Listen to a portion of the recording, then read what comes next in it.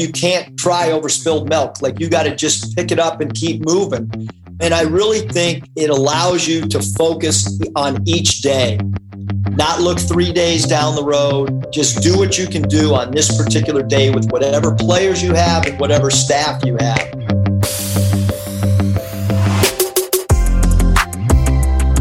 Welcome to Slapping Glass, where we explore basketball's best ideas, strategies, and coaches from around the world. Today, we're excited to welcome the head coach of the Arkansas Razorbacks, Eric Musselman. Coach Musselman is here today to discuss building career and team momentum, creating competitive staffs, off-ball cutting and screening concepts, and we talk player rotations, paint touches, and sideline energy during a new segment called Over or Under. We're excited to have recently launched Slapping Glass Plus, our premium learning and coaching platform consisting of Slapping Glass TV, the Sunday morning newsletter, our private Coaches Corner community, monthly Q&A and clinics, and more. Please visit slappingglass.com for more information. We hope to see you there. And now, please enjoy our conversation with Coach Eric Musselman.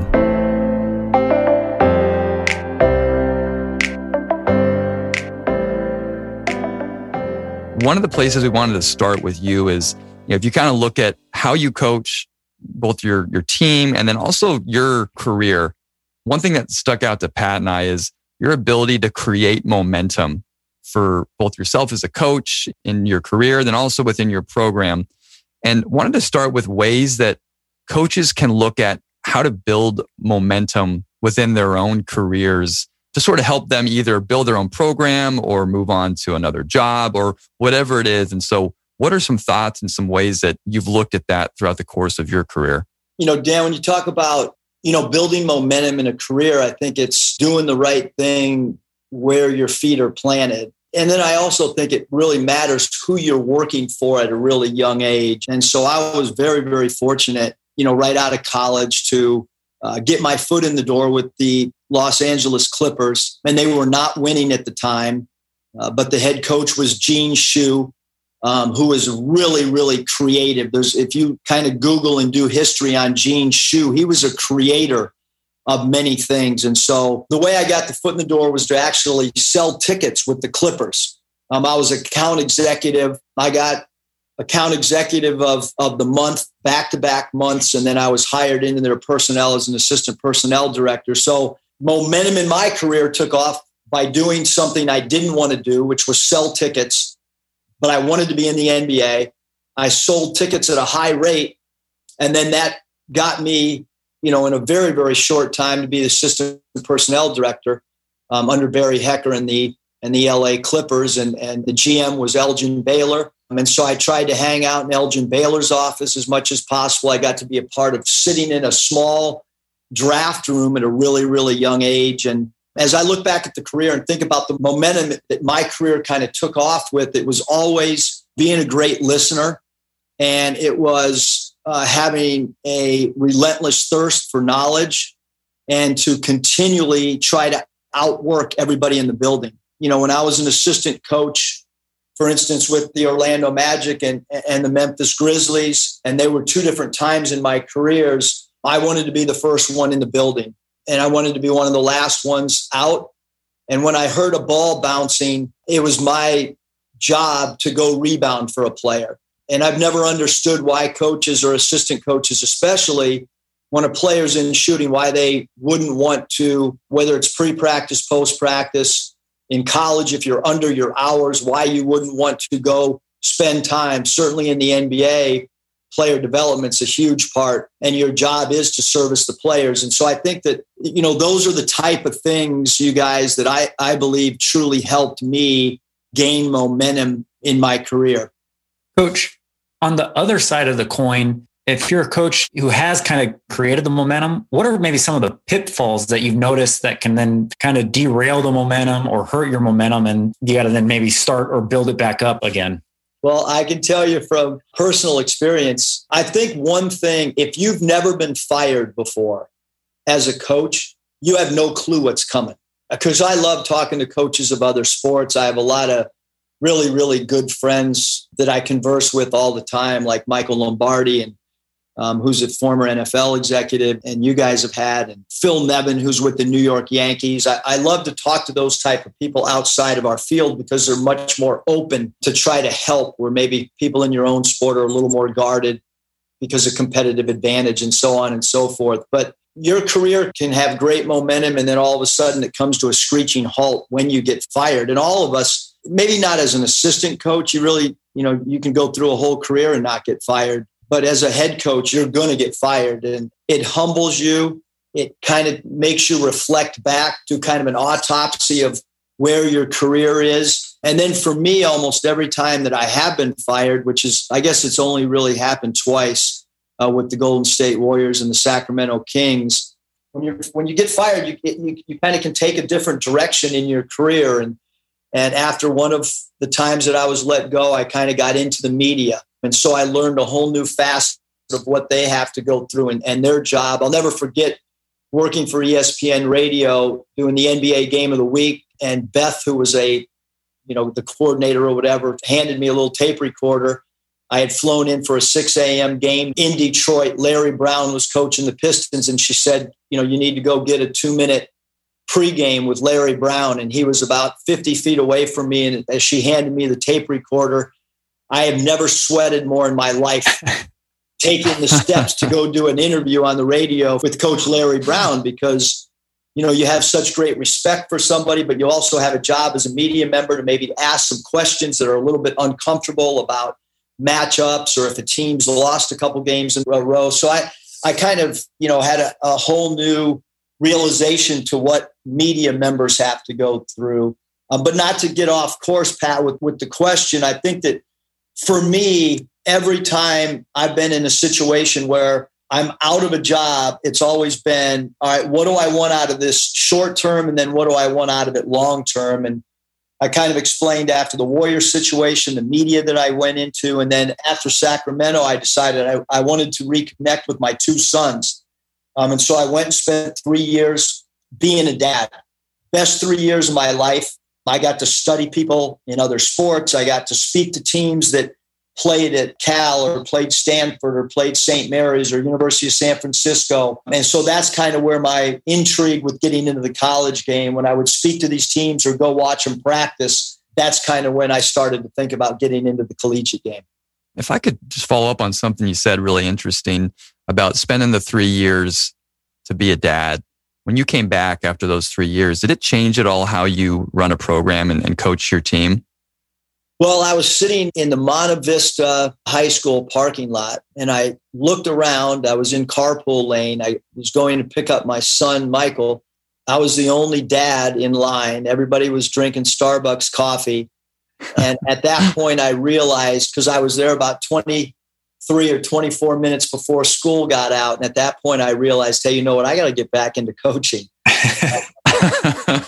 and Danielle, who we were not married at the time, she thought the first year her and I together was really, really fun. We did a lot of neat things outside of our sport while she was working in national media and broadcasting. And then in year 2, she felt like I became a little bit more hungry to get back into coaching. And by year 3, she just kind of demanded that I had to go back to work. And so I went and coached in the G League in Reno. I wanted to be a head coach. I did not want to. I had a few opportunities to go back to the NBA as an assistant, but I wanted to be a head coach and continue to learn.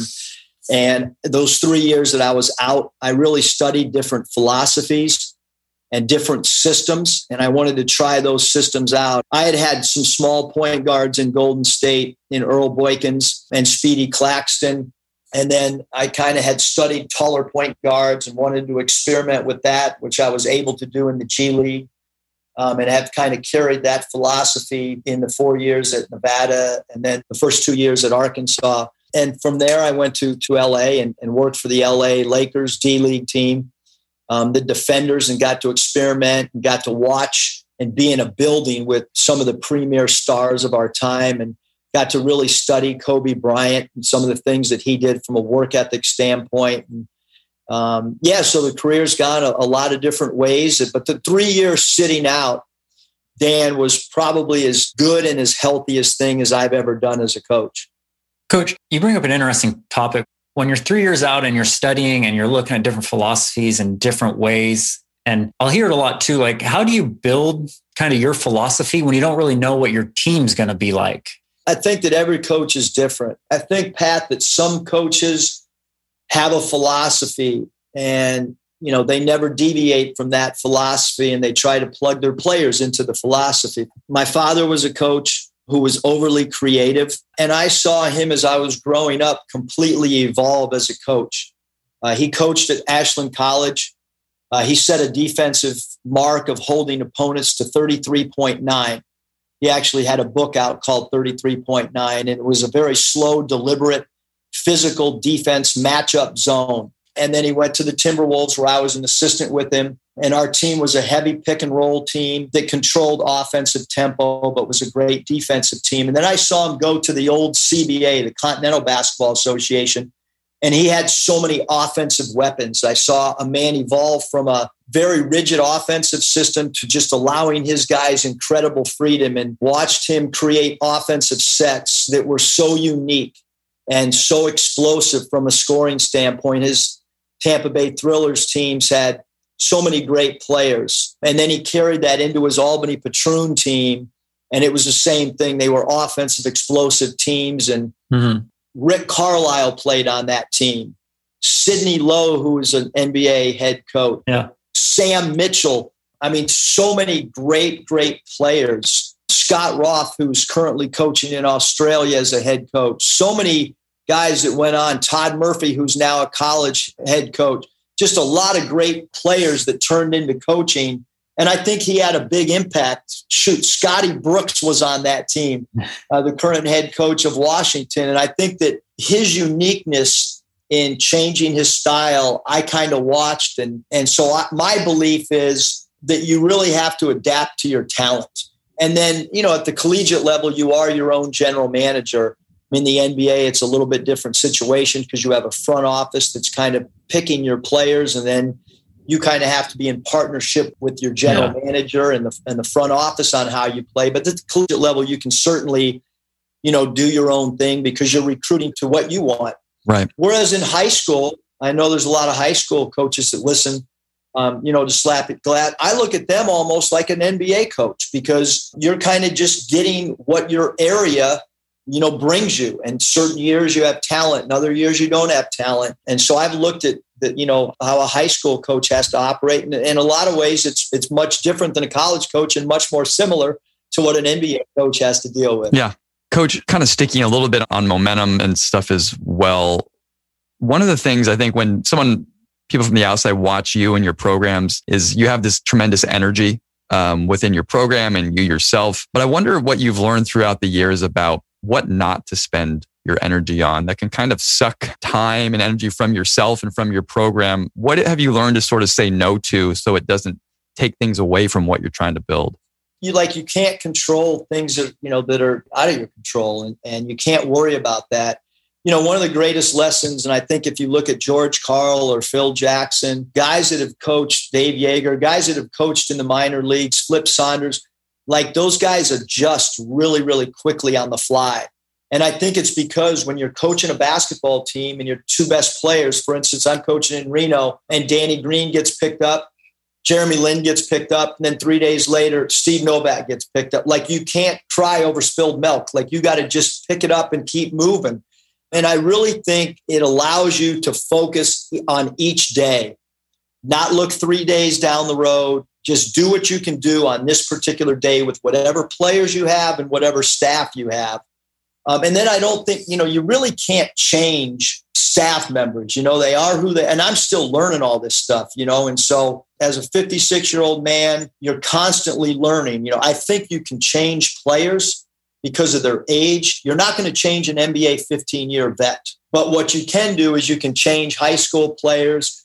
You can help them evolve as people. You can help them evolve as players. You can certainly do the same thing with college players, and you're seeing it in the NBA right now as well, because there's so many young players that are going to the NBA. There's larger rosters now than there were 10 or 15 years ago. There's two-way contracts. So those players you can really help evolve both on the floor and off the floor. But really, you cannot waste time or energy on things that are just out of your control. Coach, what you just mentioned might be sort of a nice lead into another topic that we'd like to explore, which is what really wins games and what helps your program to be a successful program. And I think, right now we're heading into the off season with most coaches and all studying all sorts of other playbooks and what people are doing. And for Pat and I, we're really interested in what successful programs focus on in the off season. That really, really matters. And we kind of wanted to start with the offensive side of the ball. And what are the most important things for you and your program, say especially late February going into March, that has the most impact on winning games? Yeah, I think offensively, sharing the ball, passing up a good shot for a great shot, realizing that the ball has eyes. If you don't have the ball in your hands, how are you engaging the defense? I think it's easy for us from an offensive standpoint when you got the rock in your hand. But what are you doing to engage the defense when you do not have the ball in your hands? Are you able to play the game of basketball without the ball in your hands? Making the extra pass, all those things. And then understanding from a team concept, understanding each other's strengths and weaknesses, and then accepting each other's strengths and weaknesses. For us in the summer, we want to have a goal when we hit September 1 that we have all of our stuff in, both offensively and defensively. So if the NCAA called us and said, hey, you've got to go play Baylor on September 1, we would have everything in. Everything. I'm talking about late game situations.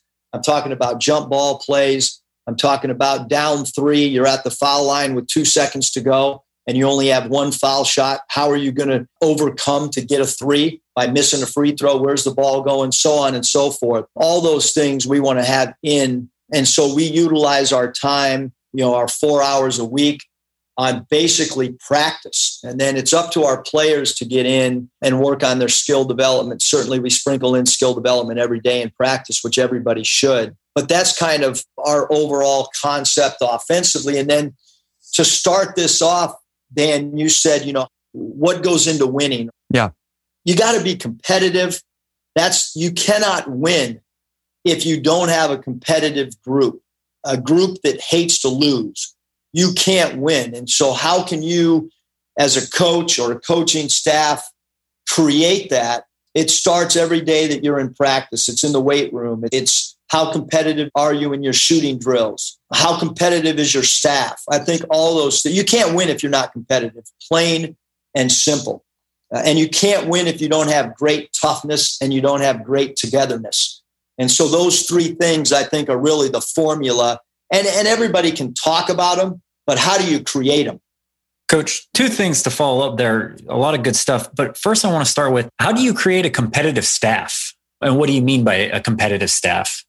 I look at, my time as a head coach, and I look at my staff with the Golden State Warriors. We actually improved by 17 games my first year from the year before. On that staff was David Fizdale. Keith Smart was in year 2. Jim Boylan, who coached the Chicago Bulls as a head coach. Those are 3 former NBA head coaches. So if you don't think that room was competitive, meaning if you're an assistant coach, you want to have as good a relationship with each player as you possibly can. You want guys to want to come work out with you, even in the NBA. And so I think that creates some competitiveness in a good way. And staffs that are not really good, there's probably not enough staff competitiveness.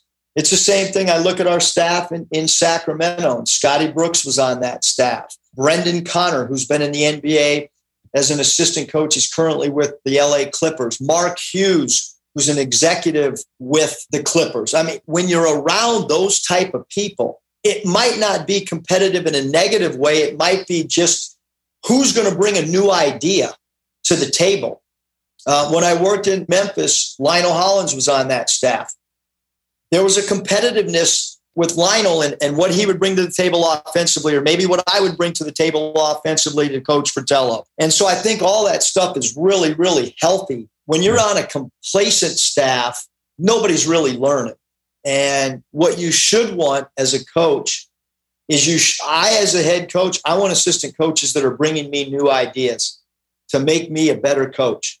And we have a little think tank every day. Some of them aren't even our assistant coaches. Some of the guys that are bringing the best ideas to me are graduate assistants or support staff guys. Those are the guys that are first ones in the office that are trying to figure out something new, some motivational tactic, some pregame theme that we can go through. I think all those things become important when you talk about a competitive staff, Pat.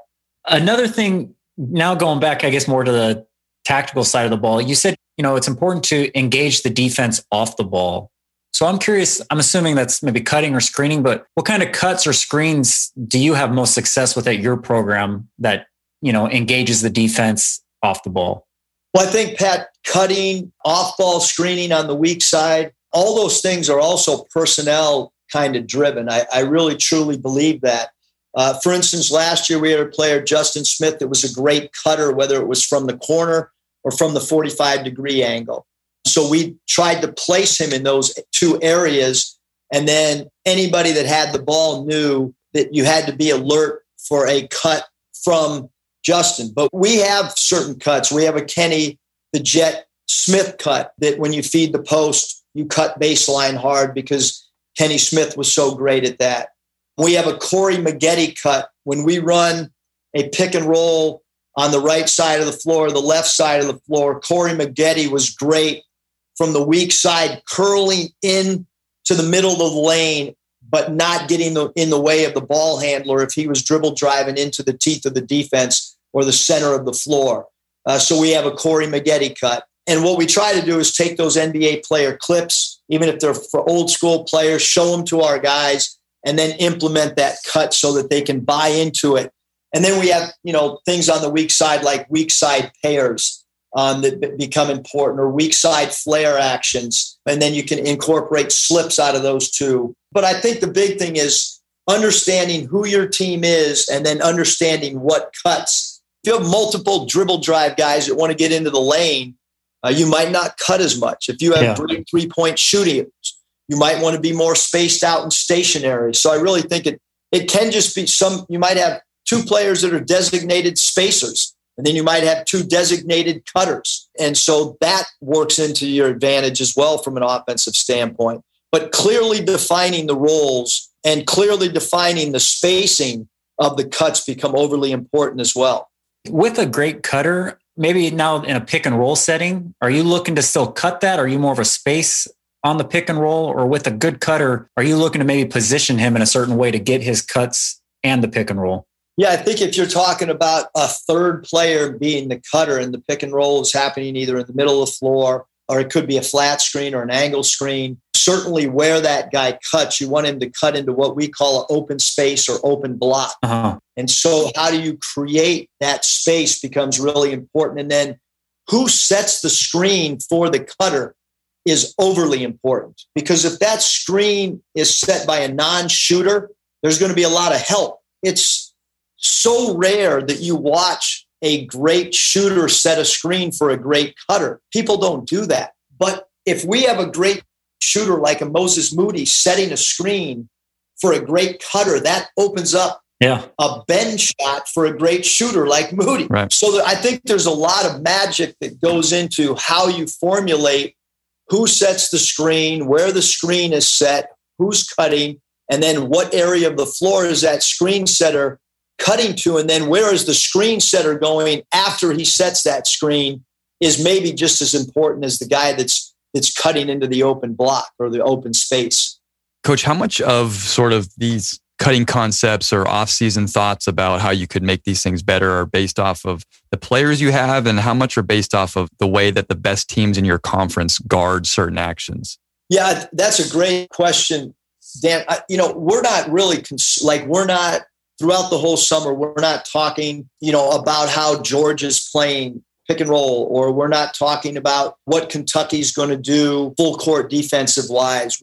I mean, basically my playbook here at Arkansas is no different than what we ran with Golden State and Sacramento. Now, certainly we've added a ton of stuff. We've added a bunch of different tweaks. What we ran for Mike Bibby in Sacramento might be something, because Mike Bibby was a point guard. We now might run that, for instance, for Moses Moody last year as our 3-man. So we'll take those plays, and if we have a shooting 5-man, Connor Vanover at times have run plays that we ran for our off guard, and he's a 7'3" center. So we had this playbook. We had these certain philosophies from a cutting standpoint, from a ball movement standpoint, from a pick and roll standpoint. Now, who runs those pick and rolls? We want to be as interchangeable as possible. Again, I'm going to go back to last year with Justin Smith as our power forward. He had not in his career ever handled the ball in pick and roll.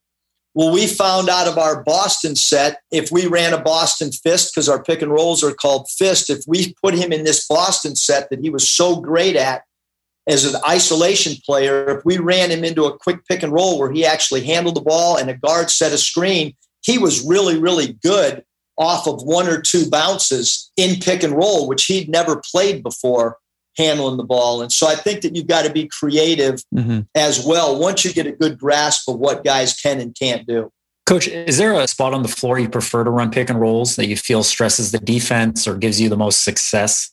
It really depends on who that guy is. Okay. You know, we have a player, JD Note. If I put him in a wing pick and roll on the left side of the floor in our fist out set, if somebody tries to ice him, it doesn't matter. He's going to figure out a way to reject it and get somewhere.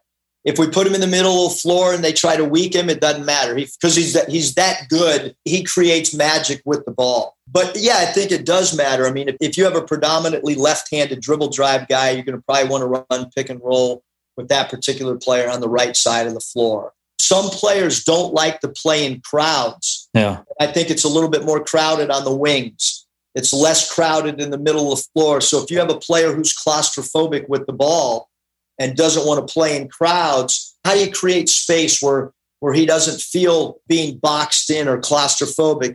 Chuck Daly was a master. When I worked with him with Orlando, he was a master at different angles of the pick and roll. And, you know, I think it's funny to hear guys think that they created all these different angles because Coach Daly put guys in every angle possible, both when he was with the Pistons, when he had Joe Dumars and Isaiah Thomas, and then he ran the same type of stuff in Orlando. And I was able to watch him put these guys all over the floor and then with weak side action.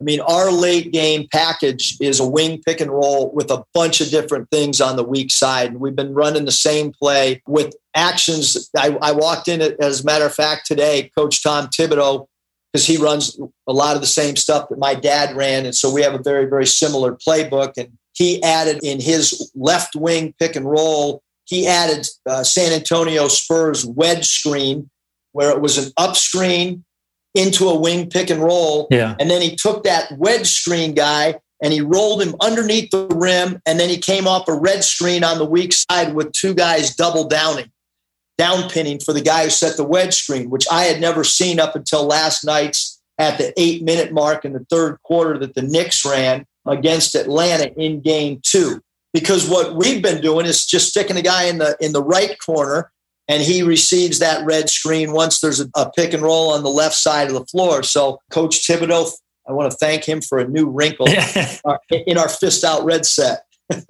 We want to thank you for making our editing job easier. Thank you for the time in the quarter. That was perfect. Yeah. Coach, sticking on the pick and roll and that concept, teaching college guys how to set good angled non-offensive foul screens at the college level. And, you know, I know Pat and I, we do a lot of the film of the European stuff, and those guys are so good at, you know, flipping the screen at the last second or just changing their body angle, and a little tougher at the college level with offensive fouls being called a little tighter. How do you teach your bigs to set good angle screens? And then second, I guess, is when to just ghost it or to slip it as well. Really, Dan, well, you bring up a great thing, you know, the European thing, and maybe we can get into that later, but having spent time with Dominican Republic and Venezuela national team, the best coaches in the world are NBA coaches. bar none. The unique thing about my background is I've coached at every level. And so the NBA coaches are by far the best. The second best coaches by far are coaches in Europe. And then the third are college. And they're at the bottom compared to these other two. And I promise you, it's not even close. It's not even close. NBA is way up here. Europe, depending on the level of Europe, if you're talking about the best teams in Italy and Spain, they're really close to NBA coaches. If not, more creative in their offensive stuff.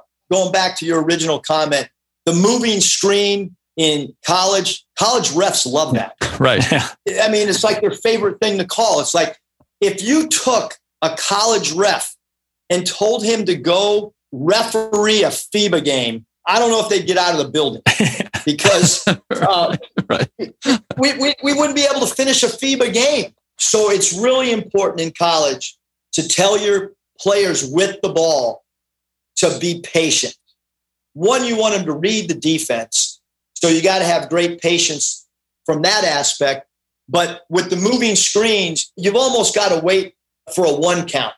Like if you even semi start to go, it's going to be a moving screen. And then the angle of the screen becomes important as well. For instance, for us defensively, our footwork, defending pick and rolls is whatever way the screen setter's feet are is where we are defensively. And I've been around a lot of coaches. I don't know where I came up with it, but it's helped us in our defensive coverages. So offensively, if we're setting a wing pick and roll, we don't always want our 10 toes to the sidelines. We want to set flat screens. We want to set, because how you defend that, like we can tell right away when we start setting in a game, different angle pick and rolls and the other team's covering them the same way. We're like, all right, we got them now. Because you should not defend the pick and roll. If the footwork's different by the screen setter and you're guarding it the same way, well, now it's go time. Now it's time to start picking somebody apart. So I do think it's really important to change the angle. But from a ball handler standpoint, you got to have great patience. And then as a screen setter, if you're not ghosting or slipping or Houston Rocket slips, as we call it, you've got to make contact with the man guarding the ball or it doesn't affect the play at all. With the contact, are you telling the screener to run into the contact to stop a foot short, or how are you teaching to make contact? Yeah, we like our guys to set basically an arm length away from the defender. Again, we just don't want to moving screen. To us, we got to get a shot on goal. That's our number one offensive philosophy. A bad shot for us is better than no shot. And so moving screens, live ball turnovers, they're the worst thing that can happen at Arkansas basketball. So for us, it's going to be up to the ball handler to drive that defender into the screen. Okay. And he's got to be creative, and he might have to take that thing one dribble below the screen if we're setting it, maybe a little bit further gap from what most people set it. Again, because of my paranoia of the thought that a referee is going to blow the whistle on a moving screen. Can we just go back real fast and dive in on you mentioned that the angle of the person guarding the on ball needs to mirror the angle of the screen. Can you drill down on that just for a second? Let's say if the screen is set with the 10 toes to the side, the way that we're playing it, like if we're hard showing or trapping, our toes are going to mirror where his toes are. So our 10 toes are to the sideline too, especially if we're trapping or hard showing. It's the same thing on a flat screen. So let's say that the screen setter's 10 toes are towards our rim. Well, we want our toes towards their rim, and we'll be basically side by side with that screen setter. Okay. That's just our philosophy, because it's the same thing if we're switching it. That's how we want our toes as well. Got it. If it's a V set or a horn set and the guy's toes are going towards the half, where the midline and half, that's where our toes are. So we switch at the exact angle, or we hard show at the exact angle as the screen is being set. That also helps us be at the point of the screen. You said you came to that after years of stuff. I guess, why did you come to that, and why has it been more effective in your mind? If you're guarding a horn setter, you're guarding a wing pick and, the ball handler and the ball is placed at different spots on the floor. There's different objectives that are going on from an offensive standpoint. And we just found through years and years of doing it that became the most effective. It also allowed our defensive player to have really, really strict rules on his placement of his footwork in defending the pick and roll.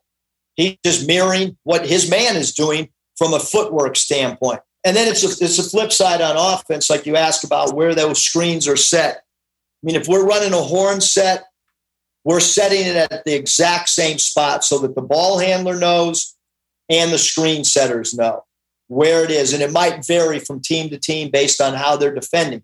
If we're setting our fist out, they know exactly what to do. They're starting at the top of the key. They're going to take 3 steps to the nail. They're going to go from the nail directly to the wing, and the ball handler knows he better have the ball free throw line extended when that screen's set. And we're like robots in those spots on our fist out set. Okay. Coach, when you go up against teams that can switch, how do you look to attack the switch? That's a great question. We actually had a staff meeting on that yesterday. And I think in its simplest form, for us at Nevada, we switched everything for 4 years. And we used to love it because teams would try to post up and we just fronted. Yeah. And there's so many bad passers in college that can't pass over a front. Yeah. And so it was like, oh man, these guys are playing right into our hands. They're trying to front a non-scorer. So if it was a non-scorer and we switched, we would just say, don't even front the dude. Just let him catch the ball and throw a brick up and let's go get the defensive board. and if it was a good score, which there's very few in college that can score with their back to the basket, we would front and have great weak side tags. So I think when you start talking about switching from an offensive standpoint, I think the ball got to move. I think what we've all done, and we see it in NBA games all the time. You know, teams are playing Golden State. They try to get Steph Curry in a switch, and they want Curry to guard, you know, a guy with the ball. And so you see a lot of 1-2 pick and rolls in the NBA, or a lot of 1-3 pick and rolls where they'll try to pick on a guy that they think is not a great defender. And then it just becomes ISO ball and stationary. At the high school level and the collegiate level, you can't do that. I think a lot of what European basketball does is good. They get the switch, then they start moving the ball, and then eventually you get it back to the mismatch. You know, instead of here in the United States, people are trying to mirror the NBA too much, and there's too much help in college and there's too much help in high school because you get too many non-shooters on the floor. So when you try to, all right, now we got the switch, we got a big on a little, let's let the little break him down off the bounce. It sounds really good, but in reality, it doesn't happen. So we like to have secondary and third counters off of it and then somehow get to that mismatch either in the post or out on the floor, but not off the initial action. Coach, I don't want you to give everything away. Can you name maybe what is maybe one of the secondary actions you'll look to run when they switch? Yeah, I mean, I think it gets back to if you know somebody's going to switch, right? So they're playing man-to-man and they switch. Who do you want to be the primary scorer? Is it the guy that set the screen, who now might have a smaller player on him, or is it the guard, you know, who's now got a big on it? Well, we might tell our guard, hey, give that thing up to a trail guy, all right, and act like you're going down to set a down pin in the corner and come right back off for a DHO. Okay. That might be an action. And through our summer, all those things become reads. And then we let our guys actually decide what they want to do and how they want to get that thing back. And then on the post, we obviously know what we're doing because we're going to set a screen. I kind of already alluded to setting a screen with a shooter. It might be a shooter out of the corner, come setting for a guy who set a pick and roll. There's a switch. And then we swing that thing and go to the opposite corner and dump it into the post along the baseline. Okay. With those reads you work on in the summer, and then when you implement them, will you make it a call so everyone's on the same page? So in your example, if he wanted to play the DHO, would the guard be saying something, or would it literally be everyone's, like they're going to be able to react off of what the guard does in the DHO? Hopefully, Pat, they're able to react. That comes back to the coaching. You know, it's like when you always get mad at your players, you probably should get mad at yourself and your staff because it's not the players' fault. Like if 5 guys don't know what you're doing, it's probably poor coaching. You know, maybe if one guy's a little slow, you can live with that. But it's like, yeah, we're in a staff meeting. Everybody's mad at like 8 guys. It's like, no, you know what? That's terrible coaching. We better figure out how to coach better and explain. But certainly, yeah, we in a timeout, we might say, hey, let's bait the switch. Let's fake the weak side pass, come right back to a DHO. Okay. But in a game, hopefully we've drilled it enough where we've been in a 3-on-3 situation where it might be dummy defense, and we've drilled this thing over and over. And a lot of that will be in our game preps as well, as we lead up and we have 3 or 4 days, which is like an eternity. If you're used to the NBA and you play a game, then you got to go travel. Your shoot arounds are non-existent in those situations. So you got to be really clear and concise in your film study. And so I've always felt, and especially having a staff of guys like Earl Boykins, who played in the NBA for 14 plus years, and Clay Mosier's got 15 years plus experience. Certainly when we're in these meetings, we feel like we have a ton of time prep wise where we can get these guys to read based on how certain teams want to play it. Yeah. Coach, we could probably keep going on this topic for a while, but we'll switch a little bit here to actually a newer segment on the show that we've been doing. We have overrated, underrated. We have start, sub, sit, but we have this new segment called over or under. And so what we'll do is we'll give you a basketball topic and give you a number, and then you tell if it's over or under, and we can have kind of a fun little discussion from there. So we'll just give a fun one for you here to start. But you are someone that, when watching you coach, you're very energetic on the sidelines. You're up and down, a lot of movement. So if someone had a step counter on the number of steps that you take during a game as a head coach, over or under 2,500 steps that you take during a game, 2,500 steps. What is the calorie count on that, you think? Well, we tried to do the math, and it's 2,500 steps is about a mile, walking about a mile. So I don't know what the calories. So I would be over that. Okay. That's for sure. But Tom Crean is he paces more than me though, for sure. Okay, so we'll have to get him on, and we'll up his to see where he's at. You're an energetic coach on the side, but what are you most concerned about during the game? What are you looking at mostly? Is it the flow of the game? Is it how hard your players are playing? Are you looking offense? What do you zero in on personally as a head coach on the sideline? Everything. Okay. I think number one is certainly the intensity level that everybody has. That's number one, because it's a non-negotiable here. If you're not playing hard, you're not going to be on the court. It's non-negotiable from a defensive intensity and defensive game plan. And then it's non-negotiable if you're being selfish. If someone's rolling offensively, we'll call his play or his number time after time after time and milk that thing. But we just don't want ill-advised shots. So it's pretty simple from a substitution pattern for us. Our guys could basically just walk off the floor because they'll know when they're probably going to come out. Uh-huh. It's my job as the head coach. We're not a football team. It's interesting, though. I used to call out every offensive play throughout my whole career. Then when I got to Nevada, I actually had some other people, and we would converse, or I would say as we were going back on defense, I would say, hey, let's run 15 fist out red snake next time down the floor. And then somebody would write it on the board and we'd hold it up. I would say that, during the game as a head coach, you've got to see and have a feel for everything, because every time there's a timeout, it's your responsibility to make some adjustment or give some nugget to help your team better position itself for the next 4 minutes.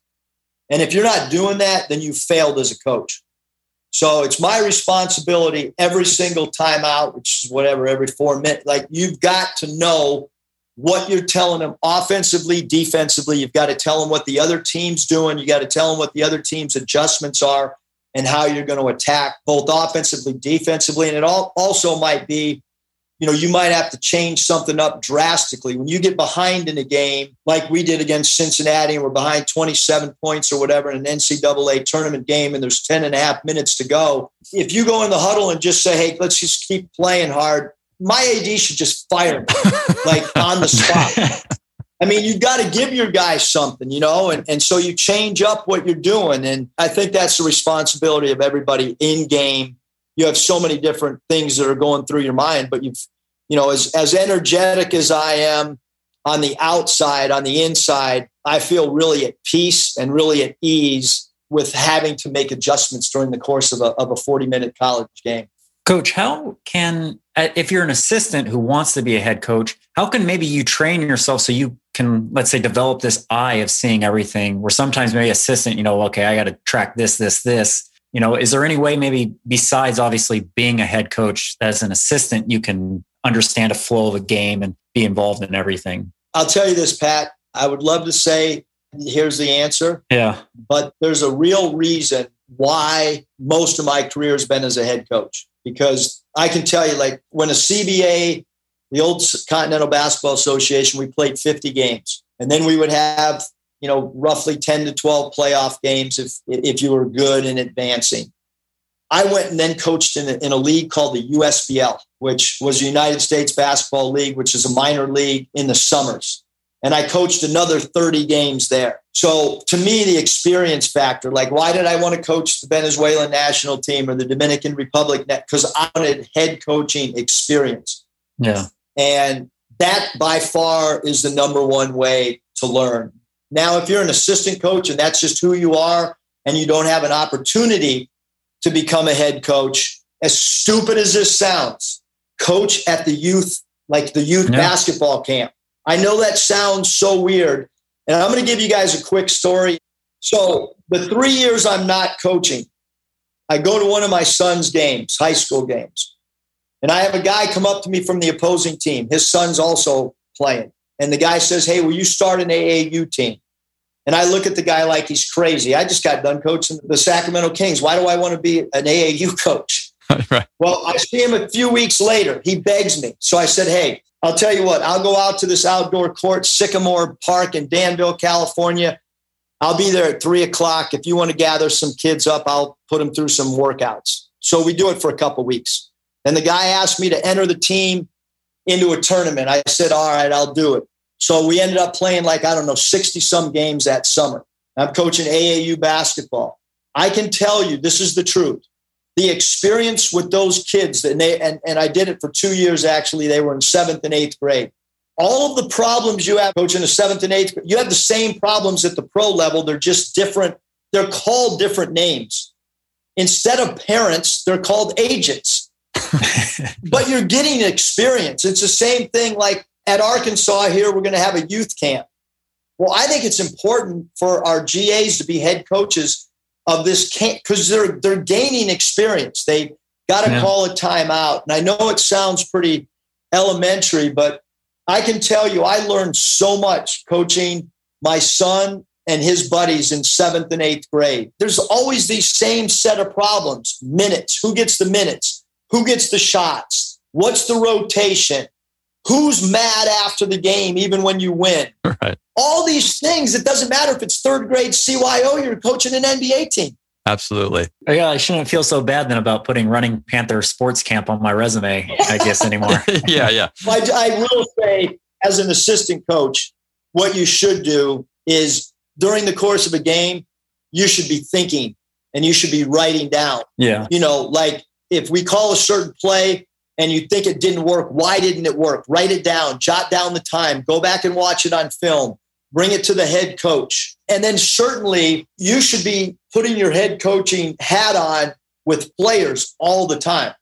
Individually, what a player should like your point guard. What is his picture that he's seeing on the floor? And are you sitting down with that player and painting that picture for him? Are you doing that? Yeah, everybody says it, but are you really doing it? Are you trying to get inside that player's head and seeing what he sees? Because everybody sees the game differently. Yeah. And so as an assistant coach, you should be doing that. Your power forward, when he's trailing on a break, what is he seeing? What is he feeling? What does he truly feel comfortable doing? What does he feel his options are that he's capable of doing? All those things assistant coaches should be doing, with their players if they want to be a head coach. Everyone says they want to be a head coach, but what are you bringing to the head coach that then he can bring to his athletic director and say, wow, this guy's really on top of his game. Keith Smart's been here for a few days. Today he came in my office and he talked about breathing. and he's doing a study on breathing when the ball is dead. Nobody's brought that to me before. But you know what? Like, he's got me thinking. Yeah. I said, hey, Keith, if you're studying it, when we get together, in September, talk to the team, do a whole segment on breathing. Because to me, it's awesome. Like, he's bringing something new to the table that I've never thought about. And I think that's what great assistants do. They bring new ideas, new thought processes, new philosophies to the head coach, to the team, and individual players. All right, Coach. Well, my over-under, the most realistic and successful rotation on your team. Over-under 7.5 player rotation. I think it depends on your team. I really do. At Nevada, I played 6.5 guys.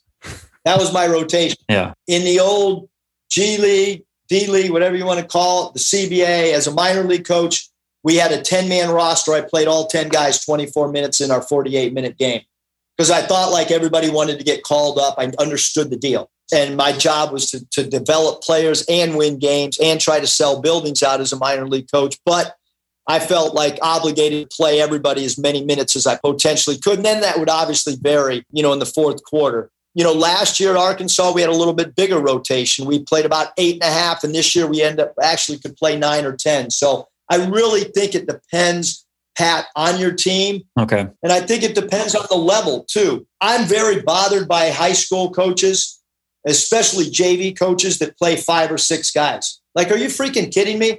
Your job is to develop players. The only way to develop is put them in the damn game. And so high school coaches that are playing, 6 guys, I don't really buy that. I think you need your underclassmen kids to play a little bit. One of the things that we brought, in the NBA, tie usually goes to the rookie unless you're a playoff team. So if you have a 6-year vet or you have a first-round draft pick and it's a tie talent-wise and impact, the rookie's winning. He was a first-round draft pick. Yeah. Then I get to college and I hear everybody say, well, Ty should go to the upperclassman because he's been here for 3 years. Well, no, Ty should go to the younger player because he's going to be here for 3 more years. Right. And so, at Nevada, everyone talks about our transfers, but at Nevada, Lindsey Drew and Cam Oliver, I made a decision that those 2 freshmen were going to play a lot of minutes in our first year so that it would help us in year 2. I think your rotation, it really depends on who's on your roster. I'm really comfortable playing 6 or 7 guys because I think they can play through their mistakes. And I think that there's an incredible bond when you have a small rotation. And I've had this conversation with Tom Thibodeau because we've worked together. Tom obviously has had a really small rotation throughout much of his career. And we've talked about the benefits of that. Your guys become more durable. They become more tough. They understand their roles explicitly. When you play more players, it becomes a little bit more convoluted and a little bit more complicated. Coach, you brought up an interesting point for me. Looking at minutes you're giving players, are you thinking, okay, when I sub one in, I got to give him this many minutes so he comes into the game so he can have a chance to contribute? And the same thing that at the end of the game, it's like, okay, well, he only played 9 minutes. Like, what can I realistically expect that he's going to give us? So we got to either get him maybe less minutes and go with someone else or give him more minutes so he can contribute. The word giving minutes, I think, has got to be out of, kind of got to be out of a head coach's vocabulary. But I think if you clearly, like, I have no problem. We were talking about this the other night at dinner with our staff. I put a walk-on in a game at Nevada named David Cunningham. He had not played the whole game. It was a really big game against Utah State. And one of the best players in the Mountain West was a player at the time named Sam Merrill. Mm-hmm. I put a walk-on in at the end of the game. We needed one stop. There was a timeout. And I put David Cunningham and I assigned him to guard Sam Merrill, maybe arguably the best player in the Mountain West. And I put him in. I put a walk-on in who maybe played 28 minutes the whole year for us. And I had him guard Sam Merrill because I thought that he could guard him, do exactly what I wanted, send Sam Merrill in the direction I wanted him sent, and do it without fouling. You know what? We had built David Cunningham up all year where he felt like he might have a role sometime during the course of the year that he would be a no foul, follow the game plan type player. So I think that you can build confidence up. You got to build confidence up in every single player whether they played the whole game or not, that you could put him in the late game. Same thing with the guy. Somebody might be sitting there all game. We had another walk-on, Charlie Tooley, that I put in the game late because he was a three-point threat and he hadn't played the whole game. And so I think that you can do that stuff with guys. And then I also think it puts a predicament on the opponent as well when they haven't seen a guy or don't have a real true feel for a player. Coach, when you have a tight rotation of 7, what are your conversations like with the 8th, 9th, 10th guy who they know they're close, but they're not really getting many minutes? And then also maybe the guys more at the end of the bench who have maybe no shot of getting in, to keep them motivated and feeling like they're a part of the group and contributing. Yeah, Dan, that's an awesome question. And so when we were doing the 6.5 rotation at Nevada, I had 4 sit-outs for 4 straight years. So as I observed colleges, different programs, I often wondered why they had a 9th, 10th, 11th, 12th men, 13th sitting and doing nothing. And so I had a strategic plan that I wanted 4 guys sitting out every year because I felt like 8 guys was enough. I needed the other bodies for practice, but I only needed really 8 or 9 guys for the games because I knew that I could get by. Look, in the NBA, you're used to playing 82 games, you're used to traveling, you're used to an 8-minute longer game. I laugh at the stuff about you have to have depth. You don't have to have depth in college. I can promise you that. Does it help? Yeah, certainly it helps. But you also got to worry about your locker room. The more good players you have, the more dilemmas you have, the more egos you could have, the more chemistry, locker room interruptions you can have. And so I've always felt the worst thing to do is walk into a locker room after a win and guys aren't happy. That's the worst. Then you got to go home. You got to turn on a West Coast game. You got to worry about this guy's not happy about his role. So I think if you do have, now there's no sit-out guys this year in college basketball because of the new rules. Guy goes in the portal. He doesn't have to sit. So now this is going to be a problem for everybody in college basketball. This 13-man roster where everybody's eligible. And you're going to see more transfers because of this rule of no sit-outs. So how you manage that, it's going to be really, really complicated. The best way that I have found, and in the NBA, it's no different because in the NBA, you do have 13, 14, 15. Now you have two-way players that come and go. And you've got to clearly define what's going on. And you've got to tell guys, it's the same thing with the baseball team. Like sometimes a guy's going to hit against left-handed pitcher sometimes, but you got to let the player know so you don't catch him off guard. Yeah. And so I think clear communication becomes extremely important when you're talking about rotation and bench players. It doesn't mean they're going to accept it, but certainly through clear and concise communication is the best way, and uncomfortable conversations and having those conversations early. But probably the most important thing, the players know. So you've got to put them in competitive situations throughout your training camp or throughout your off season so that the players know. Yeah. Hey, this is the pecking order. This is our go-to player because he's proven it. Yeah. This is our ball security guy because he's proven it. This is our 6th man. We all know it. So that it's not coming from the coach. It's the players. It's interesting because we had a change in our starting lineup and a couple players came to me. The coach, we all know like this dude's got to come in the starting lineup, man. Now's the time to make the move. And the players know. They understand better than coaches do. Absolutely. All right, Coach, our last one here. Over under the number of paint touches you would like in an offensive possession. 1.5. I would say that I'd say over. I would say paint touches are important for sure. I think as the games evolve, the paint touches have come much more off the bounce than in the post. Yeah. But I do think throwing that thing in the post is really, really important. I think the more paint touches you have, the more 3 balls you're going to get with open looks. That's for sure. That's the only question I'm going to answer really quickly and short and concise. Well, then I guess we can. Yeah, we should ask follow-ups. Yeah, that's our fault for all the follow-ups with you.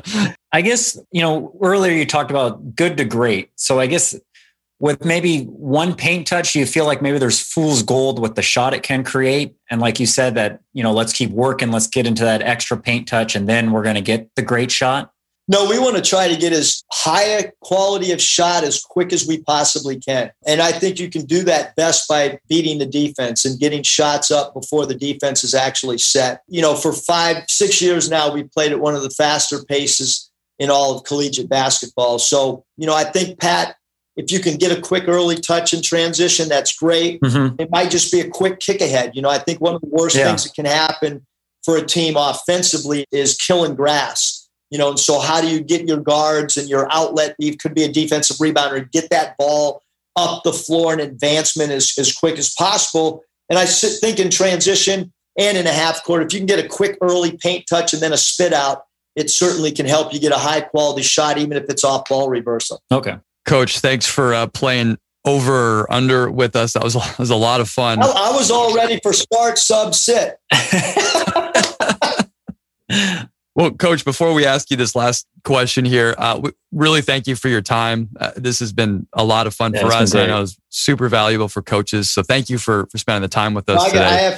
I hate to interrupt, Dan, but I want to thank you guys because I work out every morning and love listening to your podcasts. And, for all coaches, I bet even you guys would be surprised at how many NBA coaches listen to your podcast and coaches all over the world. Like, the greatest thing about what you guys are doing is this is how we all evolve, is to share the game. And so thank you guys, for producing Slapping Glass, because not only is the name of the podcast really cool, but the podcast is really great. Thank you.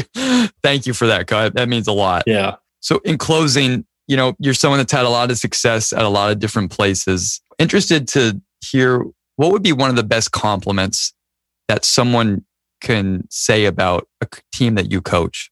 Just that we're, competitive and nobody plays harder. I think that alone is, the biggest compliment anybody could say. My dad told me, because I was a head coach at 24 years old, and my dad told me, we had a meeting. He actually, it's kind of weird when your dad says, "Hey, I want to have a meeting with you face to face." I'm like, "Dad, I think that's just called the father-son talk." No, right.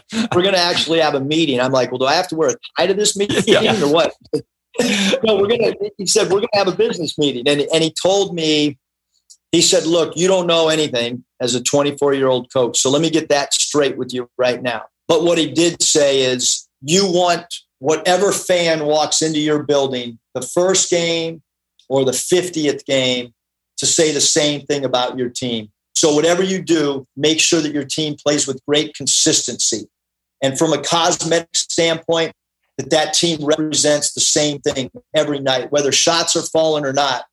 Make sure that identity that you create, whatever that identity may be. And then he took it a step further that when you end up being in a place and coaching somewhere that's on TV every night, whether it's an NBA or college, that whether somebody's watching that game in South Dakota or watching that game in Miami, that they say the same thing about your team. And I would say that's the one lesson that my dad, taught me amongst the many lessons that I've learned.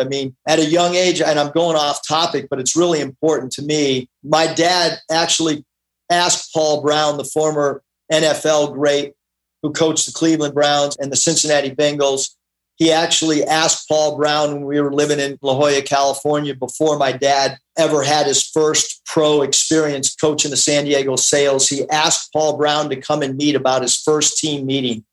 And Paul Brown, for hours, talked to my dad about the importance of the first 5 minutes of standing amongst the professional basketball team and my dad coming from the college ranks, and how their antennas were going to be up on everything that he said in that first meeting.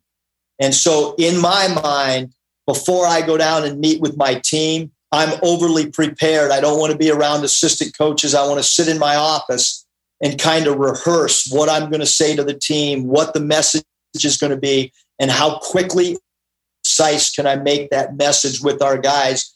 And then what is part of that message? Is video? Is audio?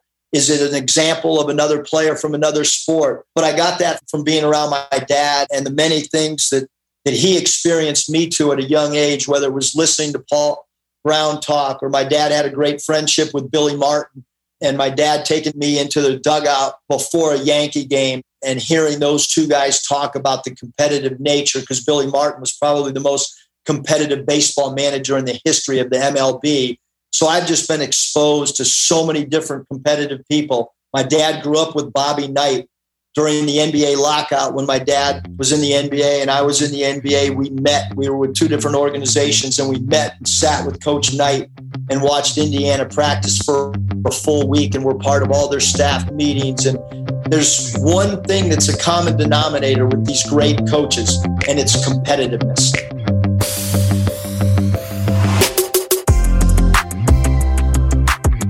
Thank you so much for listening to this episode. Please make sure to subscribe to our Sunday morning newsletter for additional insights on this podcast. Have a great week coaching, and we'll see you next time on Slapping Glass.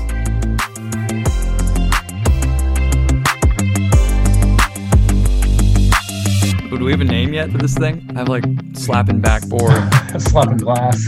Slapping glass. That's kind of funny. I like that. Let's roll slapping glass.